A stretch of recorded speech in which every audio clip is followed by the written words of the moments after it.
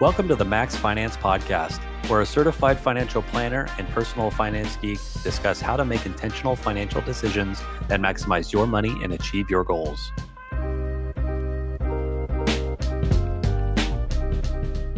Welcome, everybody, to another episode of the Max Finance Podcast. Today, we are going to be talking about a benefit that a good amount of people have if they work for a public company. And, obviously, the people for all sorts of, I'm sure people tuning in are in all sorts of different types of roles and different types of companies. But this particular benefit is I don't think I've ever seen it applied to a private company before.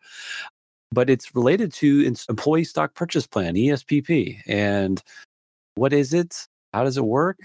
How to optimize? And what are some things that you can think about? And maybe some resources you can consult. But I guess maybe we start the basics there, Lauren, of what the Employee Stock Purchase Plan is, and what's the deal? It's a little bit complicated, but I'll start with the basics and I'll let you kind of fill in. So like Employee Stock Purchase Plan sounds like it's usually a program that employers allow their employees to purchase their company's stock at a discount. Typically, almost always it's a discount.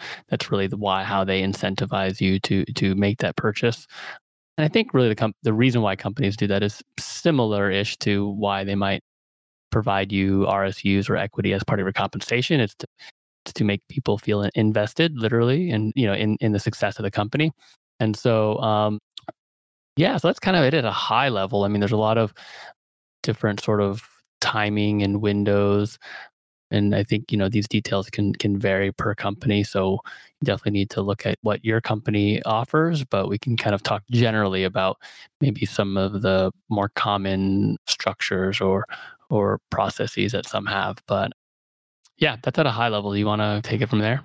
Yeah. So, I think on top of that, so really they've got usually a discount of anywhere from 10 to 15% is typically what I've seen, where it is. Now, this is important to understand. So most of the time, you're going to see a discount off either the beginning. So I guess breaking down, you have offering periods. And these are periods in which the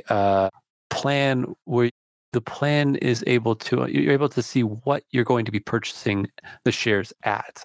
And that's important because you could actually get more than a discount of 10, 15%. So let's just say that we're starting with $100 a share, just to make the math easier. And let's say you also got a 15% discount on this in this particular plan.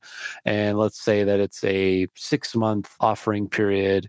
And let's just say that you also have a 1-year total enrollment period. So if we're starting at $100 and then let's just say it goes to $110, so the very end of that offering period. So if that, you're basically taking the 15% off of the lower of the two.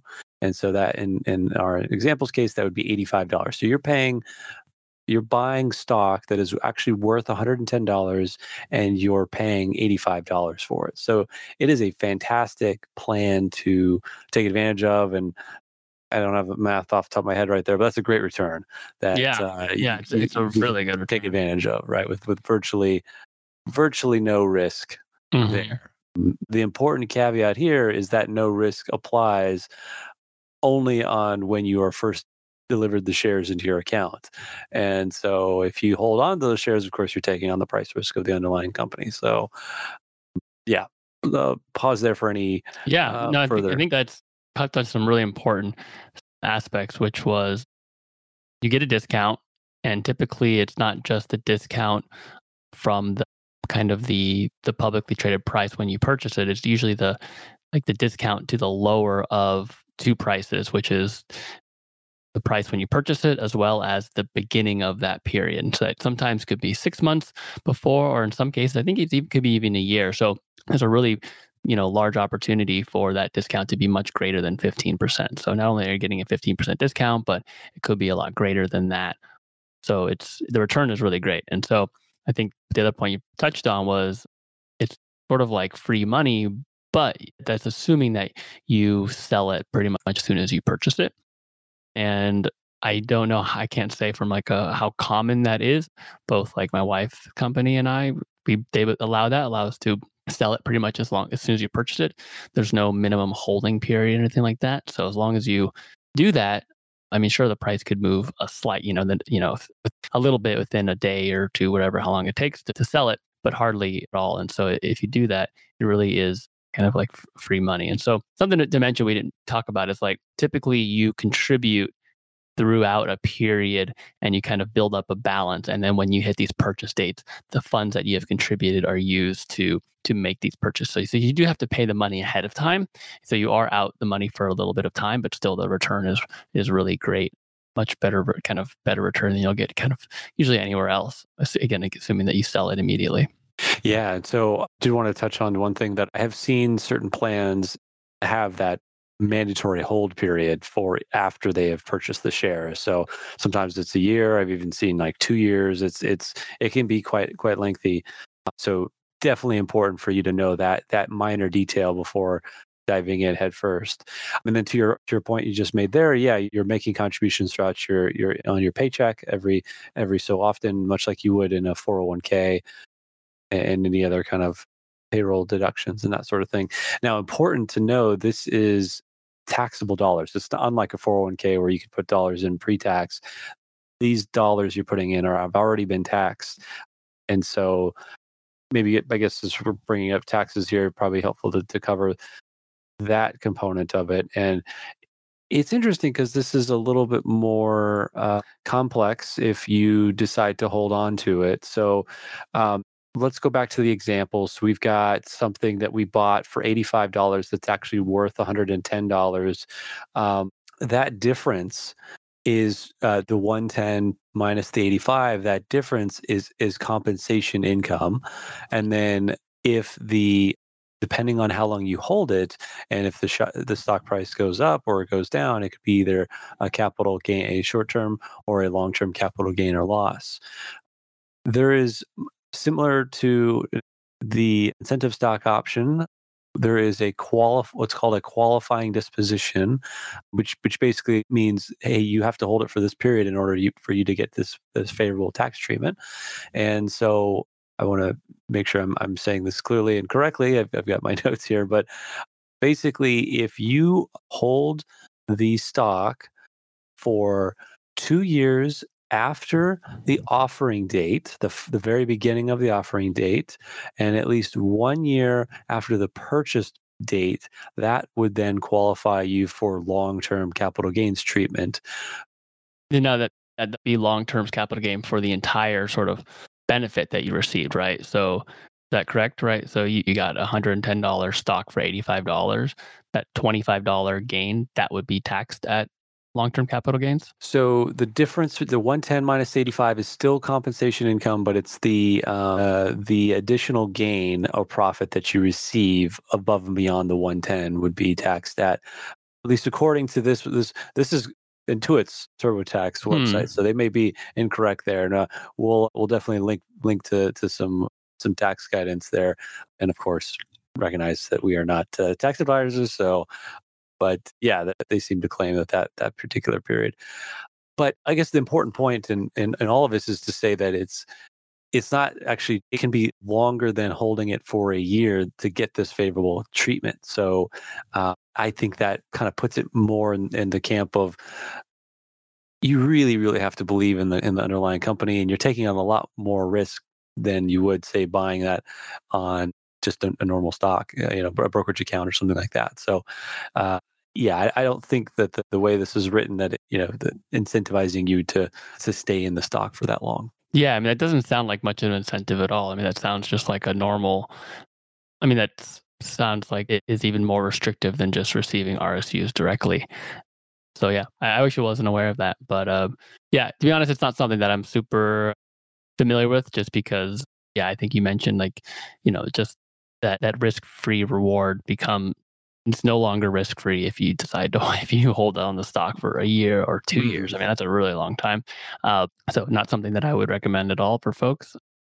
I think you already, if you receive, for instance, equity compensation as part of your total compensation, you already will benefit from the value of the company stock rising, as typically, the way that your kind of compensation is structured. Like the number of shares you're getting is kind of fixed every year based on kind of the initial grant. And so as the dollar of each share increases over time, like that will lead to more compensation. So you already benefit from that gain if they'd increase. And then certainly if you continue to contribute to the ESPP every offering period, then again, you'll have that opportunity to get that bigger discount, right? Because if the stock ends at a higher price than when it started in that offering period, I guess, or purchase period, I kind of get this confused sometimes. It's can be kind of confusing, but yeah, you'll get a discount to the lower of it again, so you're really benefiting. So definitely don't recommend people holding on to that, and especially like doing something for tax treatment is typically the amount of savings that you can get from trying to solve for tax problems or holding an investment for tax reasons is typically not is unlikely, I think, to be greater than the risk. Yeah. Let's not let the tax tail wag the dog there. So, yeah, I agree. It's something you'd probably just want to, from a strategy perspective, obviously, again, make sure that you know how long you might have to hold it, and then from there, sell it immediately, take that gain, and then either invest that in something more diversified than your company stock. A couple more of the basics here. So, how much can you contribute into this particular? There's an IRS limit. It's not an unlimited amount of money. You can only contribute $25,000 a year. That stayed fixed for quite a number of years. But I mean, it's not actually just $25,000. There can actually be some subtlety and complexity here as well. That $25,000 is taking into account the discount as well. So, in our kind of hypothetical example here, where we were saying it was a 15% discount, we would basically just say 85% of that $25,000, which 85 is it's $21,250. So the actual dollars that you can purchase. So it's kind of taking in that discount into consideration. And then there's, again, even further of a rabbit hole that you can go down, which is, well, if your offering period straddles 2 calendar years, you could potentially be utilizing an annual limit from last year in this current year, just because that offering period was in 2 calendar years. And then to mention this limit that they're looking for, the most that you can purchase. There's a total amount of shares that you can purchase with that, and that's dependent on the the start of the offering period window. That determines kind of that upper limit of how many shares that you can purchase. And so if the share price ended up going down, you could be, say, for example, only able to put in $17,000 worth, just because you already hit the maximum amount of shares that you can put in. So, again, on its face, seems very simple and straightforward, and you could treat it as such, but there are definitely some nuance and complexity that can bog things down. Yeah. Yeah, there are a lot of nuances for sure. I think, understanding what the most you can contribute is important. That's, I think companies can set a maximum percentage, and then the IRS has a maximum, so you can only kind of, contribute up to, I guess, what is the less of those two things pretty much. Yep. And then if you contribute, I think you may be able to contribute like more than the 25,000, but essentially like it just won't get used. You're kind of just giving somebody maybe the brokerage or your company a kind of an interest-free loan or something. You're basically contributing money, and then you'll just get a refund at the end of the period for whatever it was not used and stuff like that. So, it definitely makes sense to try to think about like if you're able to maximize it, that's definitely great. So, figure out what kind of a percentage of your income needs to hit that $25,000. But yeah, it is can be confusing because it's like an annual contribution limit and it can roll over. And so there are little strategies you can do to try to maximize it. But, I'll be honest, like I've spent a lot of time trying to figure it out. And every time I do it, my brain kind of gets a little bit, it hurts a little bit. Yeah. So, I'm kind of more in the set it and forget it, just contribute the same amount every pay period and then, sell it as soon as you can. And it's just a nice little bonus, every year. Yeah, definitely. And so, being mindful of how much you can take out from a cash flow perspective as well, depending on if you have enough in savings to kind of, when you first get started, you're not seeing much of that return. And so, yeah, you have to weather that first period before the purchase actually happens, and then the money gets, and then the dollars get sent back to you. But yeah, a good little strategy is to do an amount that you feel comfortable. And I believe most plans allow you to dial back. I don't believe you're able to dial further up when you're in the middle of a purchase period. But yeah, do an amount that you feel comfortable, and then you're basically gonna, after the initial purchase period, you sell down, and then you could use those funds to help you sort of weather the cash flow period, and then kind of continue to build up that amount if you're not immediately investing those dollars. So, you know, I would still say that, I would probably rank the 401k match from your employer to be higher than this. Then, but this is certainly a close second if you consider the discount and, in terms of the overall benefit there.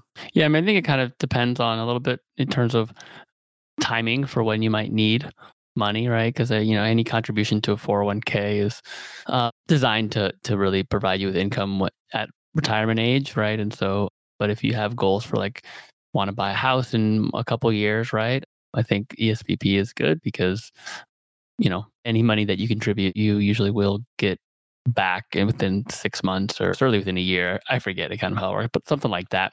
And again, you can stop contributing at any time, or you can usually almost always reduce your contributions as well.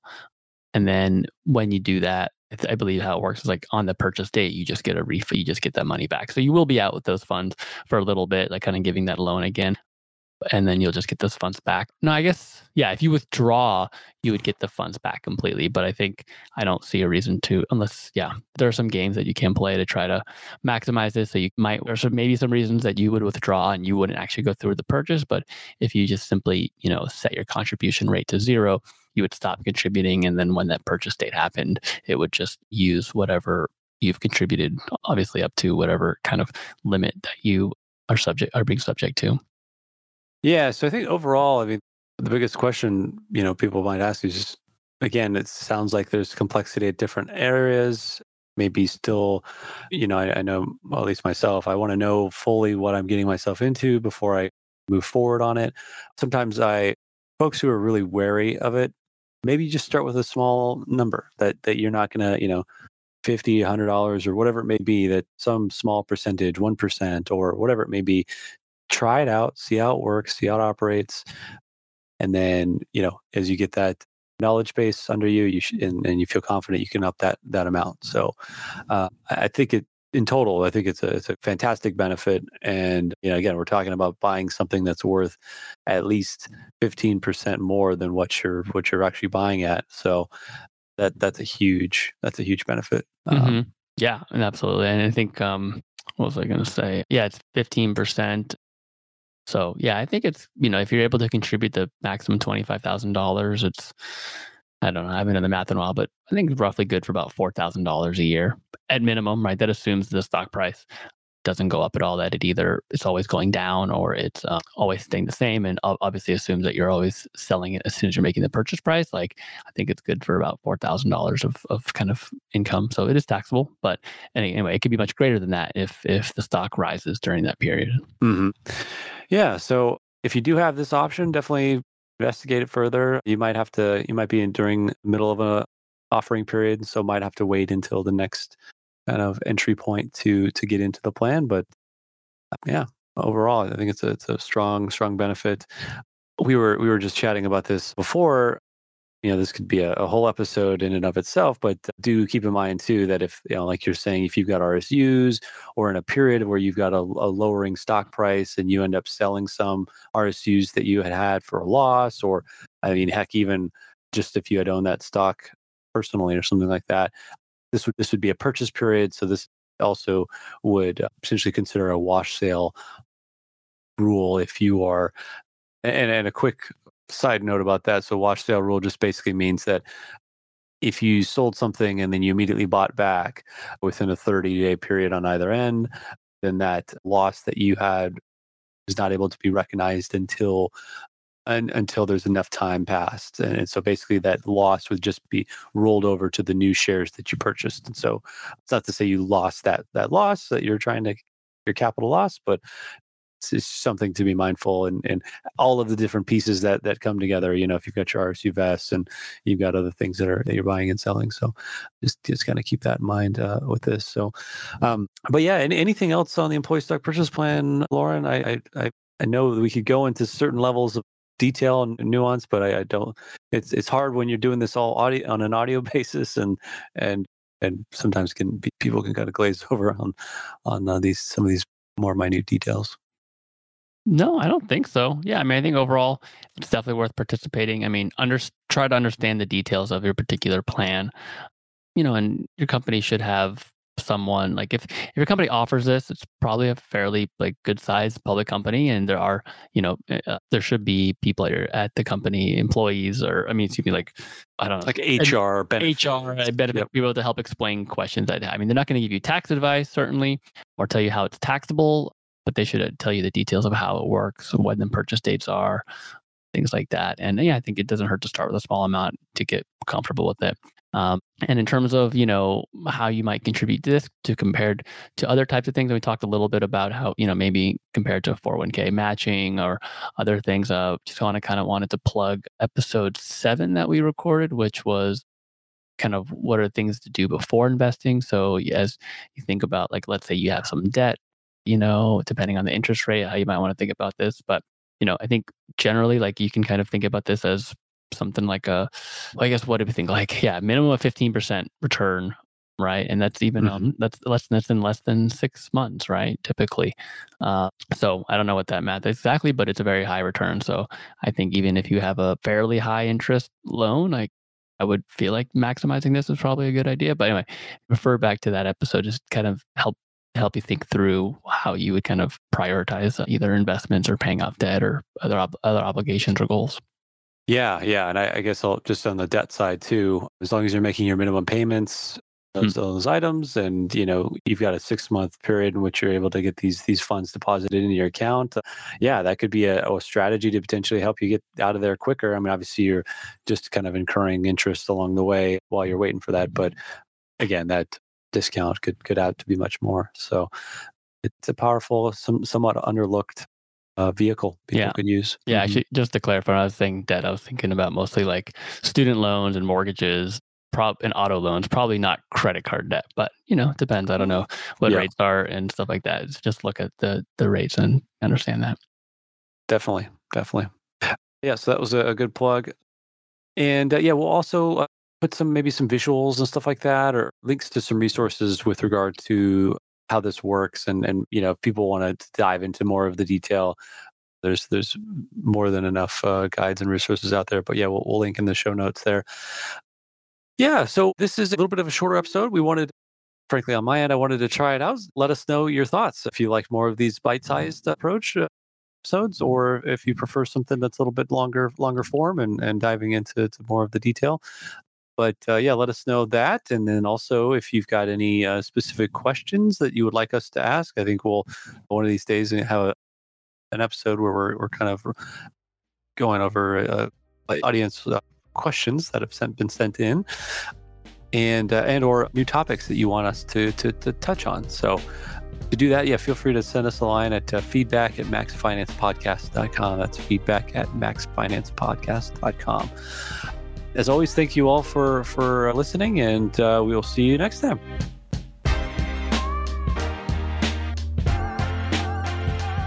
We're a new podcast, and it would mean the world to us if you took a moment to write a review in the Apple Podcasts app or share this episode with a friend or family member. We'd like to hear from you. Is there a topic you're interested in? Have feedback more generally? Email us at feedback@maxfinancepodcast.com. Thanks, and see you next time.